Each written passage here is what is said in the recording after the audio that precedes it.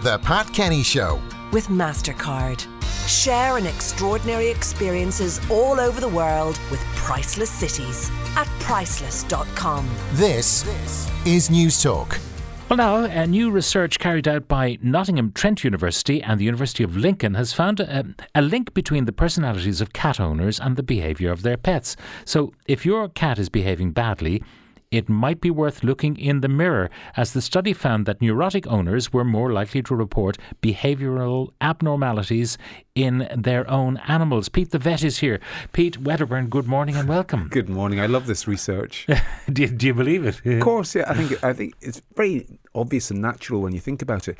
It actually followed their knowledge that neurotic parents were more likely to have children with behavioural issues as they grow up. And we all know that if you're an adult and you have sort of, I suppose, psychological type issues, and you go and talk to therapists, they're going to talk to you all about your childhood and about your relationship with your parents.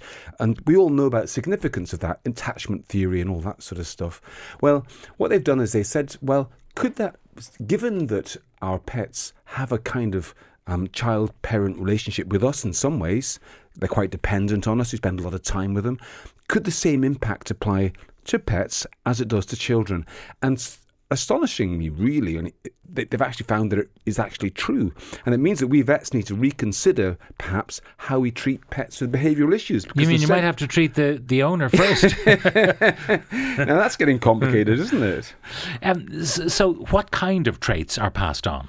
So, well, basically, they looked at, apparently there's a thing called the Big Five inventory in the human psychiatric world, which means 5 characteristics of being human, which are like agreeableness, conscientiousness, extroversion, openness, and finally being neurotic.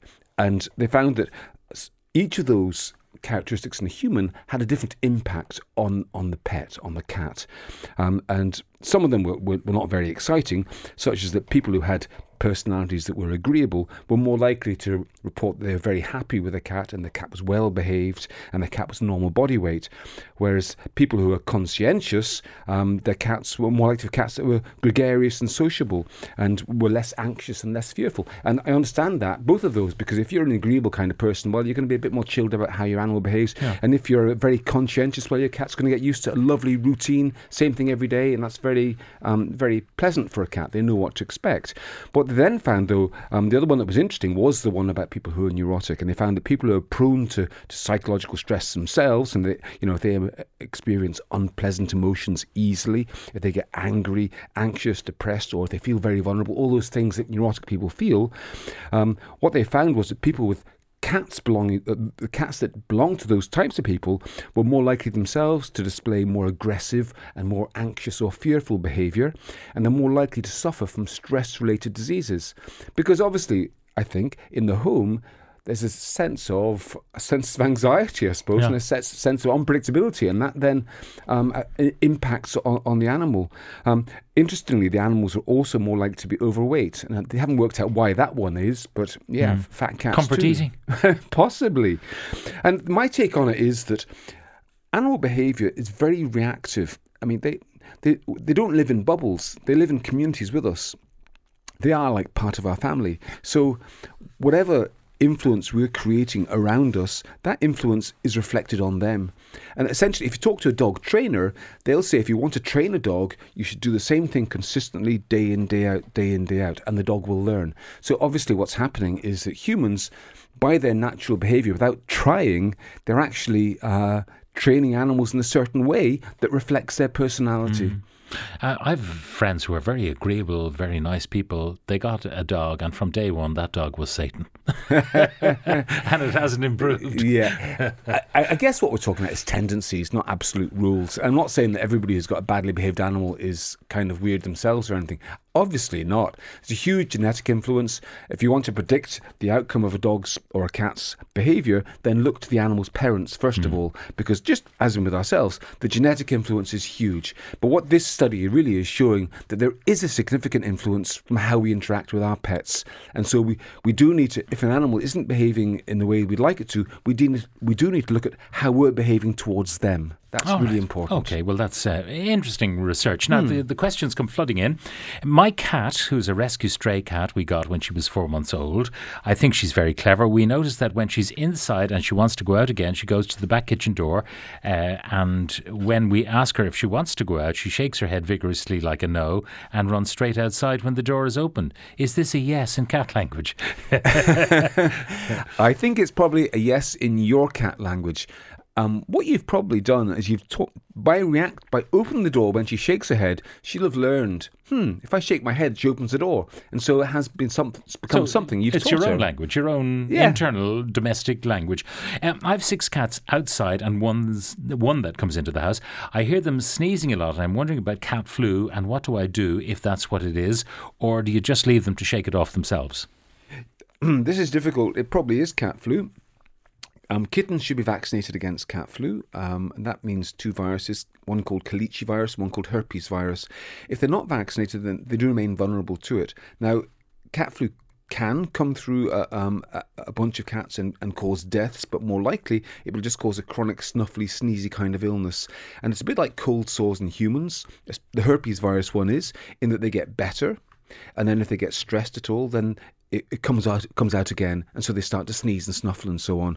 So it's very, very common in a feral cat type environment where, and perhaps this sounds a bit like that, where the cats haven't been vaccinated, that they will all be vulnerable to this, and they probably will all end up with a chronic sneeze. It's difficult to know what to do.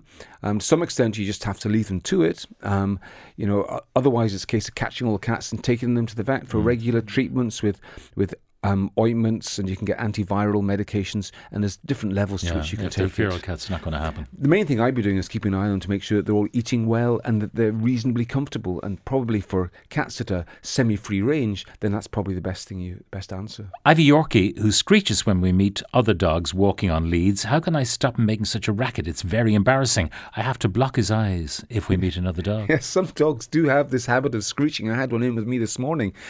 Piddled and screeched when she got very anxious. It is difficult because it is down to fear. Your dog is obviously very frightened of other dogs and expressing that in a very vocal way.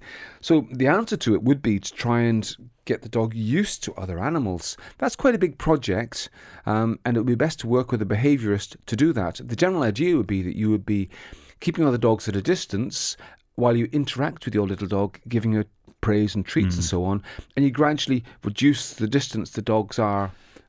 Are you in favour of those compounds in parks where dogs are allowed run? They do parks. socialise a bit in that process. I'm in favour of dog parks as long as there's a dog warden there all the time to act as a referee, and that's what they have in New York Central Park, and that works brilliantly. The problem in a place like a lot of Irish dog parks is there's nobody supervising, and what that means is it leaves it open to people with big bully type dogs who dominate other animals, and they can actually make a little dog like this far, far worse, because you can have owners who don't seem to care that their dog is making a mess I saw of itself. in Marley Park they've now divided the park into one section for small dogs and the other for large dogs. That's exactly why they've done that. So I think dog parks have their place, but they're also quite dangerous for dogs that are fearful. We've adopted a female lurcher aged approximately 18 months old. What do you recommend in terms of spaying, when to do it, any alternatives to surgery? There are alternatives to surgery, like regular injections or tablets, but they do tend to have side effects that can cause other complications. So spaying It's like a contraceptive injection for the female. Exactly the same type of idea. You're kind of messing with the dog's hormones, if you like, and it's simpler just to remove the hormones by spaying. So I would say go ahead and do it now. One of the main reasons for spaying is that it prevents mammary cancer, or breast cancer. It prevents it. So if they're spayed before their first season, it prevents it like 99.9%. And there is a positive effect at preventing mammary cancer until the bitches had 4 or 5 seasons. So the sooner you get it done, the better. If they're over 5 or 6 years of age, there's probably less of an incentive to do it at that point. Please ask Pete why my black and white indoor cat pees in her litter but poos elsewhere. This has been going on for a while and we don't know what to do. She also regularly chirps. I love chirping cats. It's a very kind of pleasant sort of noise, isn't it? It's like an extension of a purr. Why is she peeing and pooing in different places? I'm not quite sure. That's an unusual one. The obvious answer is because she wants to do that. So I would be saying to you, make sure you provide enough litter trays. So the rule of thumb is 1 litter tray per cat plus 1 extra. So if you've got 1 cat, that means you need 2 litter trays, because they always like there's somewhere clean to go, and sometimes they do like to go in different places. It's also very important as to what's visible from the litter tray. So sometimes, for example, if a litter tray is in front of a window where cats outside can look in, a cat might feel it's not private enough to poo. Yeah. They might think a quick piddle they can manage, but when they poo, they've got to settle down there, chill out, and get quite vulnerable. And they don't like being watched when that happens. So try moving the litter tray somewhere else. And also, you could also consider trying a different type of substrate, because some cats like peeing in some sorts of gravelly stuff, and they like pooing in other kind of more pellety stuff. A final question. We have to move out of our house for renovations for about 6 months, and we don't know what is the best solution for our cat. He's an indoor cat, sleeps inside most of the day, but loves being outside to roam the fields and hunt. We live in a rural area. Should we put him into a cattery for the 6 months, or bring him to our rental property, or leave him at the house? He's a cat flap and a bed in the garage, and we would be here every day to feed him. I'm worried a cattery long term would destroy his soul, and if we bring him with us, he will disappear. Well, I'm not sure about cat souls, first of all, but I do know what you mean. It would be a big stress for him, however it was, being in an entirely alien environment like that.